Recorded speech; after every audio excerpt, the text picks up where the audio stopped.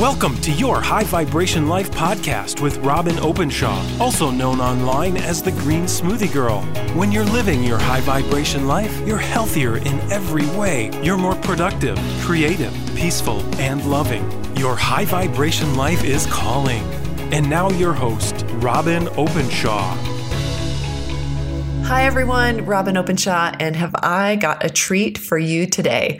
Kristine Carlson and her husband, Richard Carlson, have been on the Oprah Winfrey Show many, many times. They have 9 New York Times bestsellers published in many, many languages and have sold 30 million books. They are passionate about spreading a message of returning from grief, waking up to life with more joy and gratitude, and not taking life too seriously.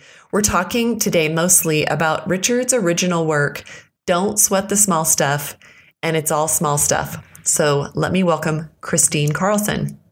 Kristine, thank you so much for being on the show today. Hi, thank you so much, Robin. I'm so excited to be speaking with you. You and I are about the same age, and we have so much in common, raising children. We're both book authors, but I want to tell my audience, whom I adore and who've been following Green Smoothie Girl for close to a decade now, many of them, that the work of your husband, Richard Carlson, specifically the book, Don't Sweat the Small Stuff, and it's all small stuff, completely changed my life years ago. And I want you to give us a little backstory on his professional background and your interaction with this whole series of now 9 books published in, I'm sure, a lot of languages, 30 million copies sold of those 9 books. What I want to start with is just telling you how, as a very driven, type A, can't fail at anything, overachiever, oldest child of 8, kind of train wreck of a human, how much permission you gave me. Child of 8 really caught me.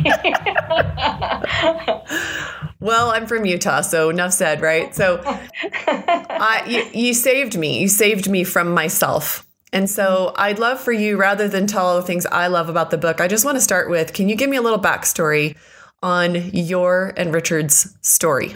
Sure. So Richard and I met in college. I was 18 and he was 20, and it was kind of a fairy tale romance, as close as possible to what you would expect of, meeting and then falling in love instantly. And we got married after I got out of college, and then we had our 2 daughters. And I like to say that Don't Sweat the Small Stuff was your typical overnight success story because it took 10 years. I love those stories. They're the best ones. That means you worked really, really hard, and that's inspiring to our audience who's trying really hard to do something. Right. So it took a lot of tenacity on Richard's part and on my part in supporting him as an author. He had written 9 books, and on this 10th book, Don't Sweat the Small Stuff, really hit a chord around the world. It wasn't just even in the United States. It was a global phenomenon, and it just began to be one of the fastest selling self-help books of all time at that time period. And it was right in neck and neck 1997 with Chicken Soup for the Soul, when that book series really took off too. So it was a really amazing time in our lives. Richard was a psychologist who studied psychology through his PhD program, but didn't practice traditional psychology. He practiced what he called happiness training for a long time. He didn't believe in traditional psychology really helping people all that much. He really was a pioneer before positive psychology and the mindfulness movement about really understanding that people were basically healthy and that they had moments of getting off track. And we're not talking about people with severe mental illnesses like, schizophrenia or, borderline personality disorder or some, true chemical disorders. We're talking about the majority of people that are healthy-minded, but they get off track. And so he really believed that if you taught people some basic principles about happiness, then they could access their mental health and well-being a lot easier and get back on track more quickly. And that's what he set about to do in his work. I love it. And I, as a former psychotherapist myself, who also has left private practice and who doesn't really believe that most of what the psychology profession is doing is particularly helpful. In fact, more than one study shows that people in therapy, a third of them get better, a third of them get worse, and a third stay the same, which is the exact same statistic of people not in therapy. And it's not that therapy doesn't help people, and it's not that I wouldn't ever tell anybody to go to therapy. But I found it very helpful to myself when I was younger. I mean, it was incredibly helpful to have somebody listen to me very well. And that's the value of it. And sometimes there's nobody who's not, you need someone who's objective and can stand back and who has that training. But the point is, I really resonate with the idea of teaching people something more hands-on, more common sense. And I got so much common sense perspective from the Don't Sweat the Small Stuff series. Will you tell us, before I really want to dive into some of the best bits from this work that you and Richard created, would you tell us what happened next in your life? So we went about, our lives, raising our daughters, and, really, really enjoying an amazing 10-year run with the Don't Sweat the Small Stuff books. Richard introduced me into the series when we wrote Don't Sweat the Small Stuff in Love together. And then he asked me to write Don't Sweat the Small Stuff for women in the series.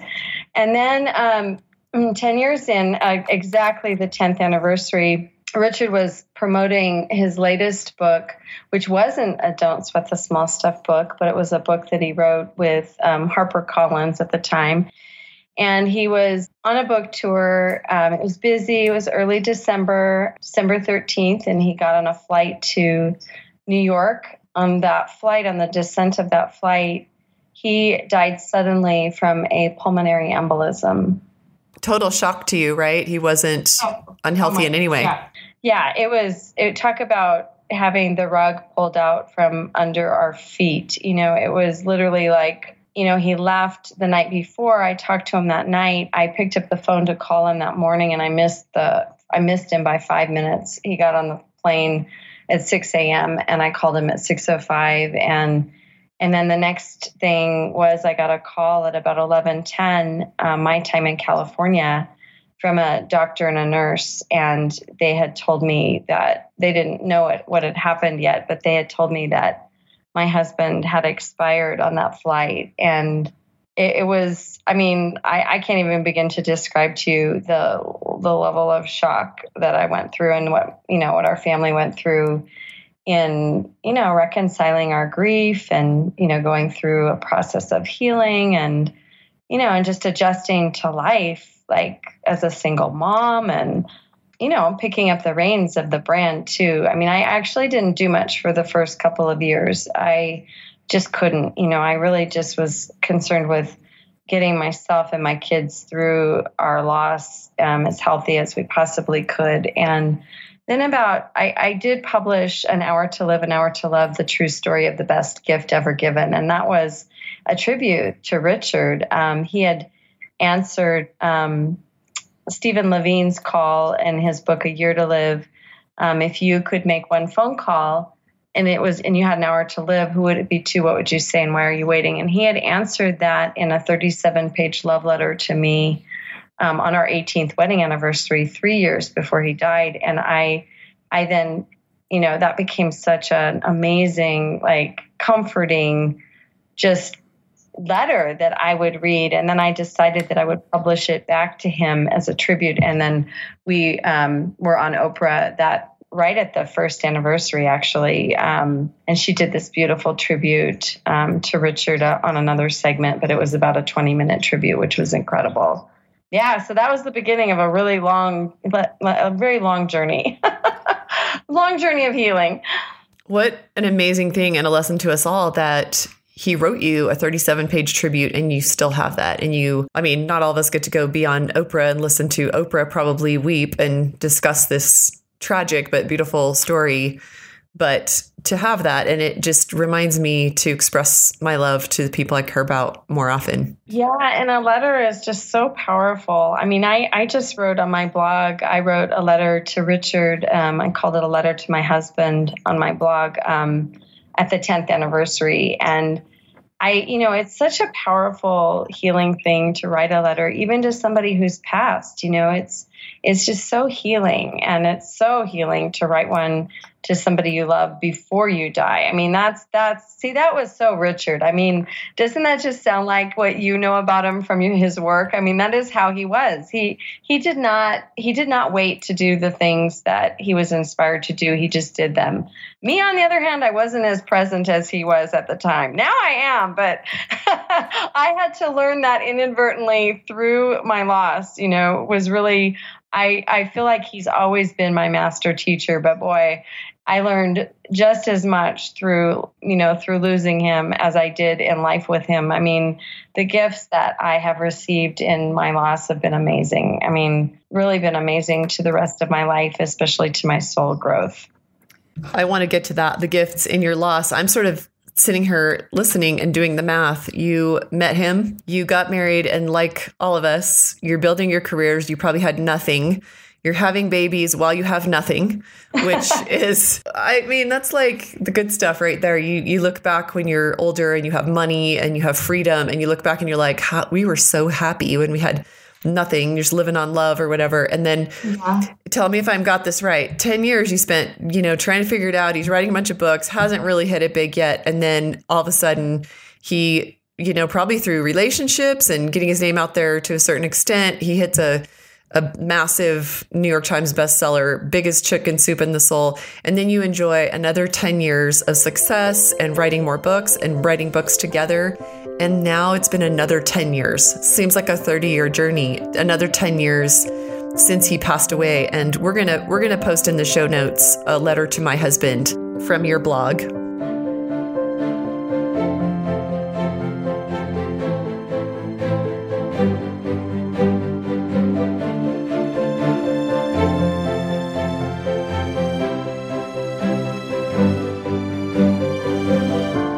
If you ask yourself every time something you're getting worked up about, ask yourself if this is going to matter in a year. Yeah, that's a powerful one. It's a good tool. It has literally led to, so my audience has now heard my 90 seconds to metabolize, reframe, and release any negative emotion. And your and Richard's work has everything to do with my sort of developing this way of so much chaos in the last 8 years with my former husband and his choices and my children's choices and things that we've all done, that it just has been a hard, long thing. It's hard to raise 4 kids by yourself. Oh gosh. Yeah.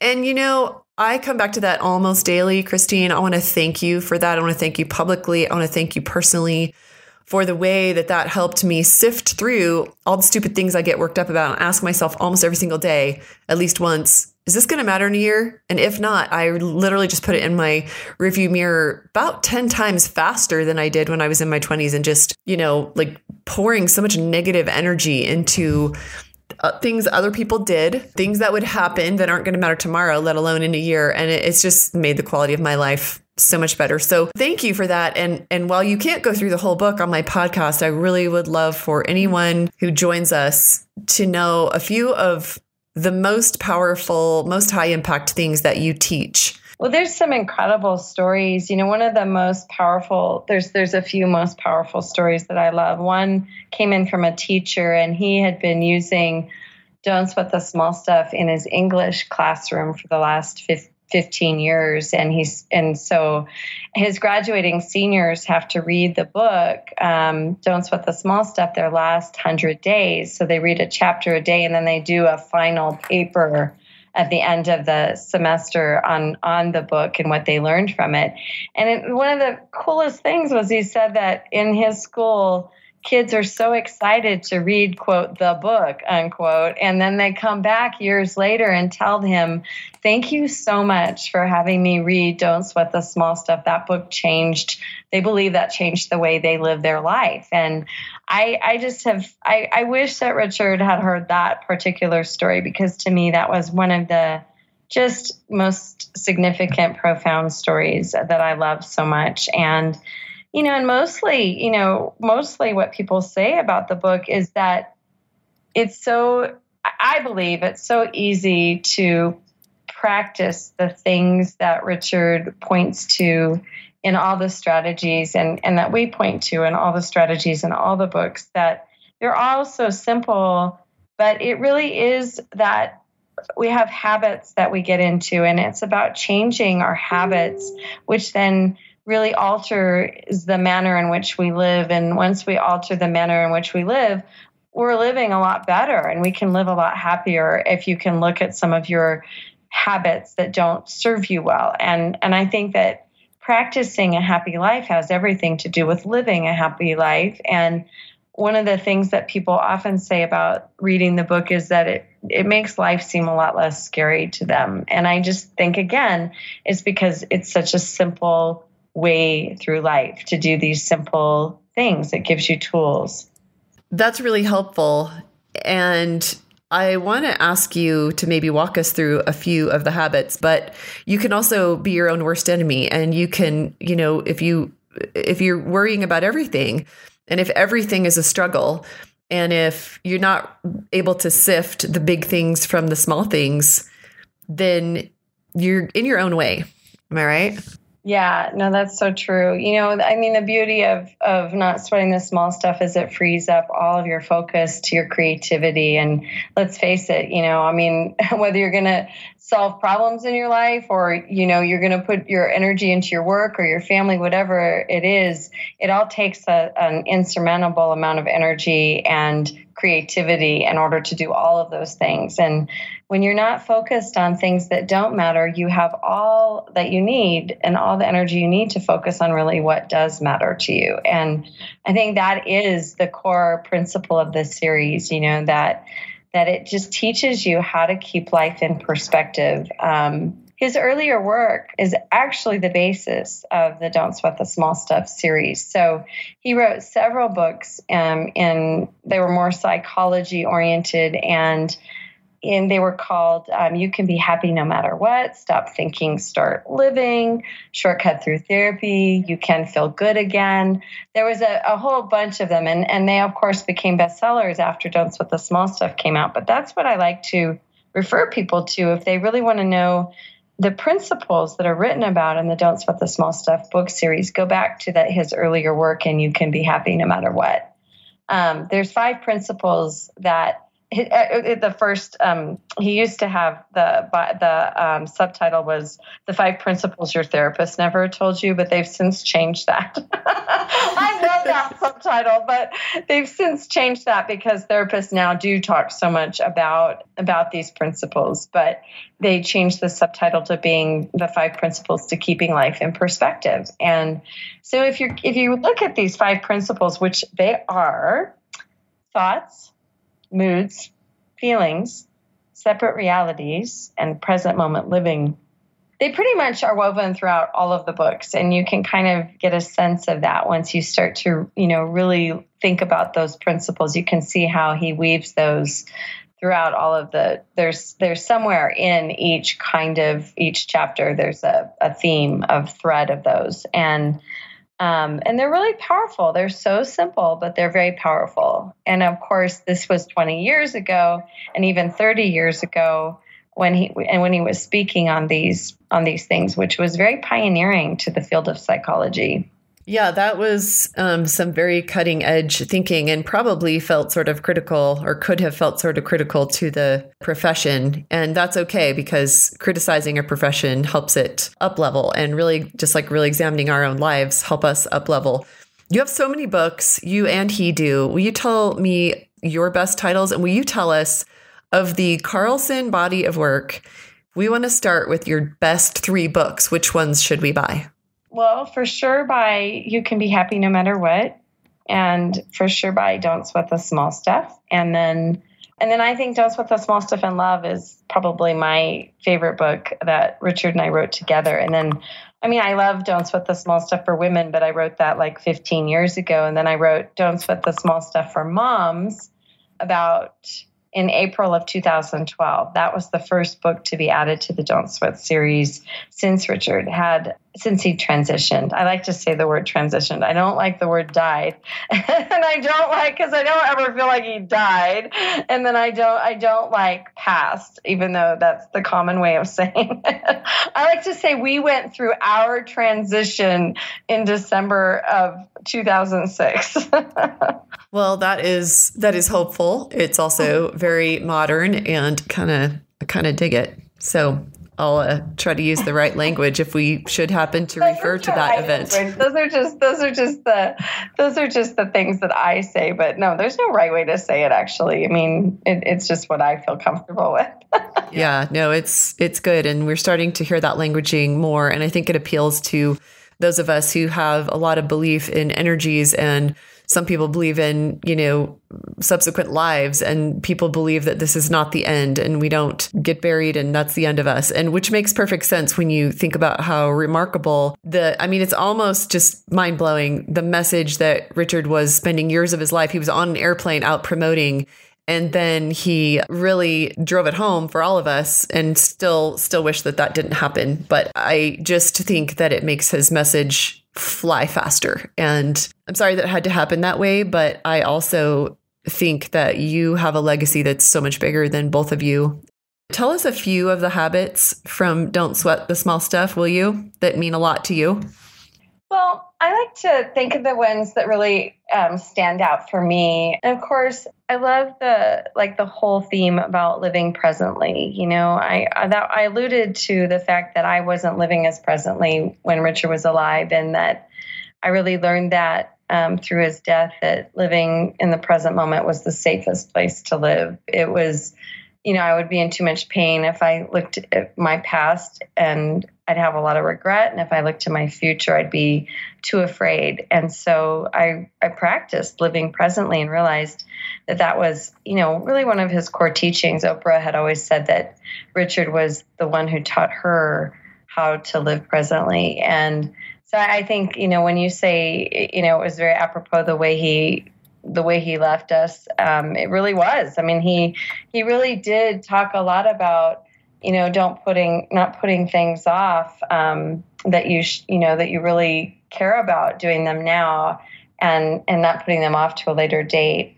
The other thing that I think was really profound, which always impacted me greatly, was that life isn't an emergency. That we don't need to treat life as if it's a fight or flight amygdala response to everything situation, where we're on edge and reactive to life. I think when we're able to take a golden pause, take a breath in between, feeling agitated, then we become a lot more responsive to life and less reactive, and we can treat life less like an emergency. So that's the other thing that really has impacted me on a great level. And I love the chapter, see the extraordinary in the ordinary, or the ordinary. I don't have a book right in front of me, so I'm going by my memory. But the gist of that chapter, it's the extraordinary and the ordinary, yes. Yeah, there you go. And so the gist of that is that really, as you slow down and you wake up to your life and you're really present,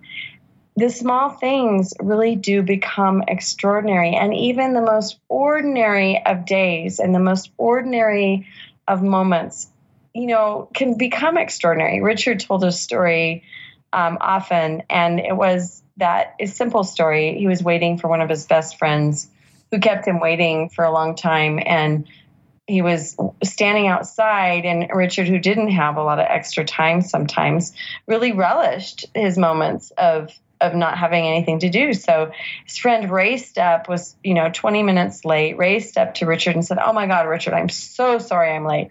And Richard just goes, "Oh my God, look at this beautiful day. Do you feel that breeze? Do you see that tree?" He's like, "You're not late. I've been fully enjoying myself."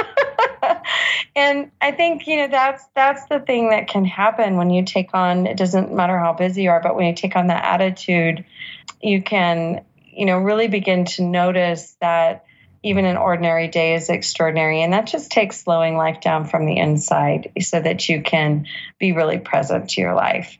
I feel like one of the reasons why I just grieved when I learned this news shortly after I read the book is that I felt like he talked in the book almost like he knew this would happen. Like that he wouldn't have all the time in the world because he seemed really at a precocious age, pretty young. Like people start thinking in their 60s and 70s about, oh my gosh, I got to drop my work and look my even adult child in the eye and drop everything and just be in the present moment in a relationship. And this is the good stuff. This is the good stuff right here, the relationship. He wrote so much about that it's almost like it was prescient, like he knew. And did you ever feel like that?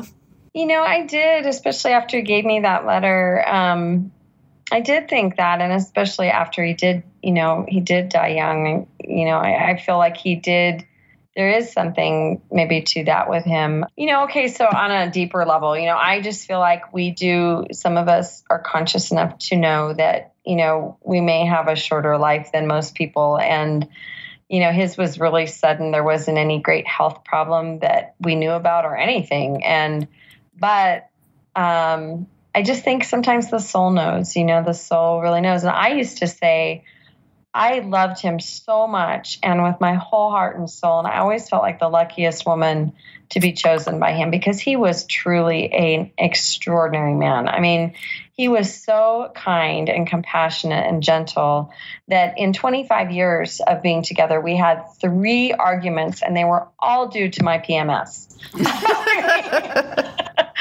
We never argued or, he was just so generous in every capacity of how he was able to love, and I used to say, God, loving Richard a lifetime won't be long enough. I must have said that from the moment I met him, loving this man a lifetime will not be long enough. Well, I don't know if it's be careful what you say or we both knew on some level that somehow we would have this amazing life together and somehow, we would, I do believe Richard and I had a soul contract. I really do. This was so significant to my growth and to my soul growth, this loss, that I feel that we must have had this sort of preconceived notion that this was how it was going to go down. I have so many regrets about how I lived my early life and how I lived in my marriage and how I raised my children. And a favorite hobby of mine is to beat myself up about my parenting and any deficits there. And it's really meaningful to me that the two of you walk your talk and that you probably have few regrets about the way you conducted yourself in your marriage. And so thank you for walking your talk. I want to ask you one final question, and that is, what you mentioned gifts in the loss, and it struck me so much I wrote it down. Tell me one gift in the loss of your amazing husband. It really happened, it was really Oprah that drove home something that I'd already been journaling about. I wrote a book called Heartbroken Open, a memoir through loss to self-discovery after Richard transitioned. And that was really taken from my journal from that first year. And in my journal, I wrote, oh my God, I've been heartbroken open to feeling my life. And feeling it so profoundly, so deeply, so awake. And I think that that's what I've learned is it really brought me into being even more the woman that I was meant to be. And, I just think sometimes it's very innocent what can happen to us. And we can, be lulled into the complacency of success. We can become more inhabiting in our roles of life. And that's certainly what happened to me. I felt that my world contribution was really, even though I had authored a couple of books by the time Richard had died, I still felt that my contribution was in holding space for him to do his work for the world. And he was always pulling me up and saying, no, Chris, you're a writer, come do this with me. And I would be like, no, honey, you do it. We've got the kids to raise. I'll do this. You do this. I'll be a great wife. I'll be a great mother. And, you do the author thing. And And I think, when I had to do everything, I sort of grew into who I really am. And I think he always saw who I really was. And I just was reticent and hesitant to really step into that in my full power when he was alive. So, but, life gives us all that we need. And it sure gave me what I needed to step in. And I'm glad to say, and I'm happy to say, and I'm honored to say that I stepped in. Well, you're a great testament to resilience, and I bet you've learned a lot about that. Oh my gosh, yes, I have. Definitely have learned and spoken a lot about resilience over the years, for sure. That's a whole other podcast interview. Right? It is, but I hope that my audience checks you out. I think that there's going to be a lot of Googling of Richard and Kristine Carlson for those who didn't know your work before, but thank you again for your impact, not only on my life, but on my life's work. It's been an honor and a pleasure to speak to you, Robin. You're a delight. And I can surely see how your brand and your podcast is so wildly popular. You carry on an amazing conversation, and I've just enjoyed this immensely. Thank you. My friends, wasn't that fantastic? That was the great Kristine Carlson, and her husband's name is Richard Carlson. Another book he put me onto years ago that I read that I want to put in the show notes for you is How to Stop Worrying and Start Living by Dale Carnegie. So there's another book in addition to You Can Be Happy No Matter What and Don't Sweat the Small Stuff, and It's All Small Stuff. And of course, Kristine's favorite work of her own that she mentioned to us is Don't Sweat the Small Stuff in Love. And so for those of you in a relationship, those of you who have a partner or are married, that seems like a really great read. Go check out the show notes and the freebies and references for you there at greensmoothiegirl.com/episode18. Thank you so much for being with us, and go live your high vibration life. See you next time.